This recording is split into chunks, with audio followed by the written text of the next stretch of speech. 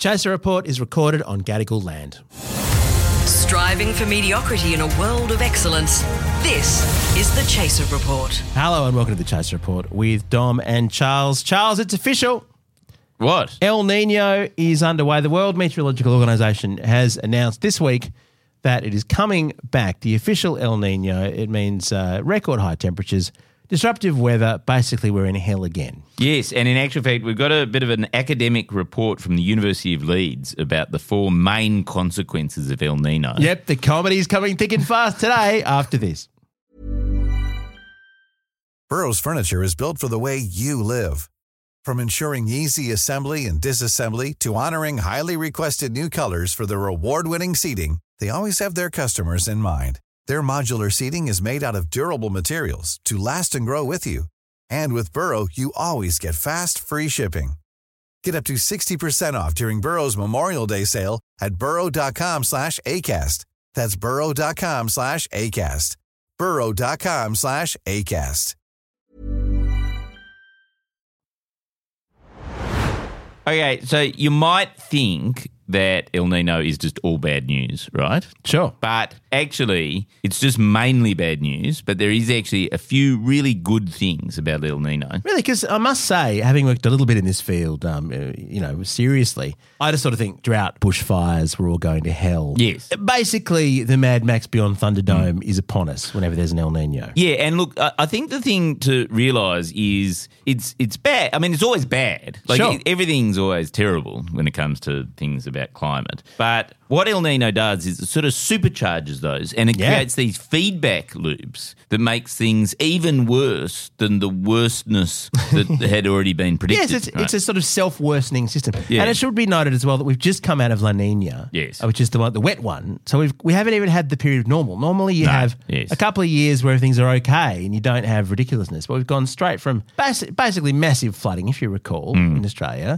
to now drought and fires with a couple of months of whatever this winter is in between. Yeah, and look, at least the people of Lismore will be able to dry out their houses over the next couple of years. Unless they burn down. Oh, yeah, but they'll probably burn down, yes, that's true. Okay, so the first consequence is that the fact that we're heading straight into an El Nino greatly increases the likelihood of exceeding 1.5 degrees above long-term norms, right? So, but not just that, it also means that people will blame that on the El Nino rather than on climate inaction. Yes, that's right. So we can actually have more climate inaction as a result of being warmer because people can just blame on the wrong thing. Yeah, because it should be noted that as bad as human-powered climate change has been, remember that giant fire, the Gospers Mountain fire that was something like 15 times the size of Singapore a couple of years ago? Yes. Yeah, that didn't help the climate much either. Yes, that's right. And so you've got to realise the last time the globe had a record temperature, it was in 2016, right? And that was during the last El Nino, right? So the thing we had here with the fires in 2019 to 2020, that wasn't even an El Nino. No. That was just a fun bonus. Yep, that's right. So definitely, and the UN's already come out and said there's a bit of a spoiler alert saying, look, over the next 5 years, almost certainly we're going to be averaging above 1.5 degrees, which is basically Armageddon. It's certainly goodbye to low-lying countries. Yep. Okay, so then as you keep saying, the second consequence, according to the University of Leeds, is more heat, drought and fires in Australia. Now, this is an academic who's talking about the whole world, right? And he's particularly saying the one thing that will really happen is Australia is fucked. Australia will be in huge trouble. And this is bearing in mind even the massive wildfires we've had recently in America, in parts of Asia, even in Europe. Huge fires there, but Australia particularly will be bad. Yep. Very bad. Okay, third consequence is not related to Australia, so you might want to just zone out at this part. Whatever. It's a bit boring, which is it will massively slow the carbon uptake in South America. So South America is a massive carbon sink for the world, right? Well, we still have the Amazon rainforest. It's got the Amazon rainforest, but it's got also a whole lot of other sort of forests and stuff that's going on. There's fishery, there's a whole lot of plankton off the coast of Peru or something, lovely. Whatever. All those things, basically, El Nino changes the weather patterns in a way that means that South America stops doing carbon, which actually then supercharges the rest of all the problems that are happening. Amazing. Yeah.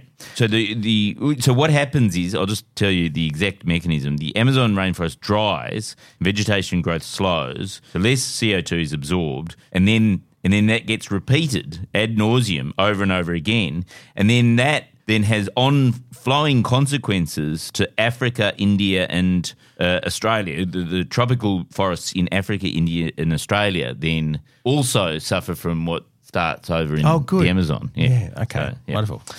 But then the fourth consequence of El Nino, and this is where the good news is, I decided to sort of keep the good news to the end. You've certainly given us quite a lot of bad news on the way up to this one bit. This is going to need to be very good news, Charles. Well, I think it is, actually, which is that Northern Europe is fucked. Oh. Yes. So you have massively cold winters in Northern Europe, pushed by a jet. So normally there's a sort of jet stream that goes up the Atlantic from the equator and makes Northern Europe essentially habitable. Yeah, right? sure.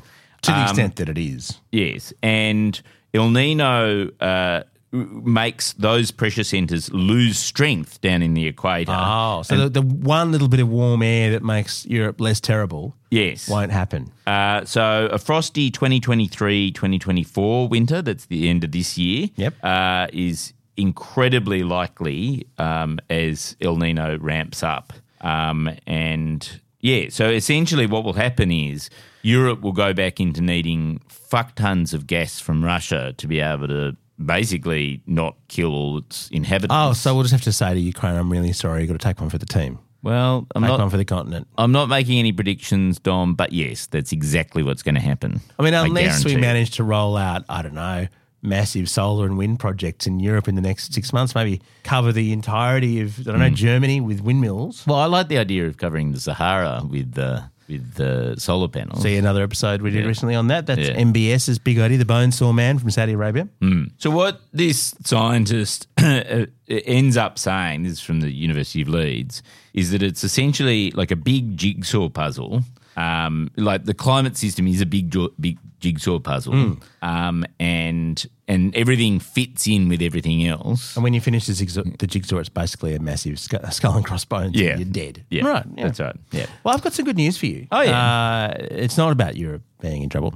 So, I mean, as we said, the World Meteorological Organization's called El Nino. In fact, a month ago, the US's very respected National Oceanic and Atmospheric Administration, the NOAA, they said El Nino was there. You'll be glad to hear, Charles, Australia's own Bureau of Meteorology disagrees when really? The rest of the world is going El Nino's here. They're going, no, not quite. So we're not just climate deniers, we're weather deniers. They've got an El Nino alert, which is still one step away from a full El Nino. They say that the water temperatures aren't quite warm enough yet, and they call it, in Australia, it's got to be more than 0.8 degrees for the sea surface temperature warmer than normal. In America, it's 0.5 degrees Celsius. So we've set the bar higher, meaning that there's no El Nino. So don't worry about it. Yes. If you're thinking of, let's say you're listening to this from a bush property and you're thinking, gosh, I really should get out of here. I wouldn't bother. No, just an alert. Just keep an eye on things, you know.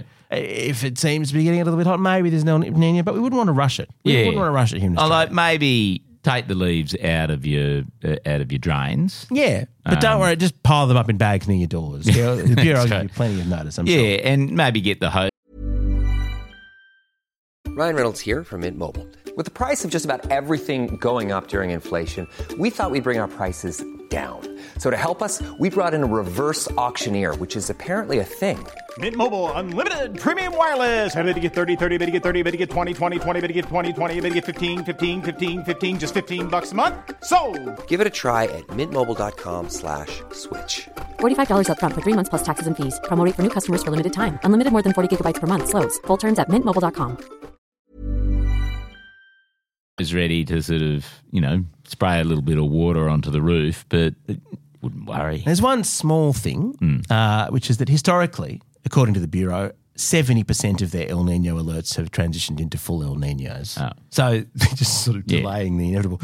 It's also possible, Charles, that I feel like there's a sort of metaphor there for Australia's role in climate change. The fact that we're still the second biggest fossil fuel exporter in the world. We wouldn't want to We wouldn't want to. If we stop doing that, someone else will just do it. Do you think they've got a different definition of El Nino because then we'd actually have to do something about exporting all that coal? You know that we've opened 2 more coal mines in the last 2 months in Charles, Australia, if including a thermal coal mine, which is the whole fucking deal. But, I mean, look, if the planet's getting hotter anyway, what's our coal mine going to do other than single-handedly contribute to several points of a degree? Well, let's also talk, though, let's forget El Nino because that does seem like bad news. Yeah. Let's talk instead about the Indian Ocean dipole. This is another major climate indicator for Australia. Oh, yeah. And it's off WA, and it's another thing that they monitor. And when there's a positive IOD, Indian Ocean dipole, it can suppress winter and spring rainfall over much of Australia.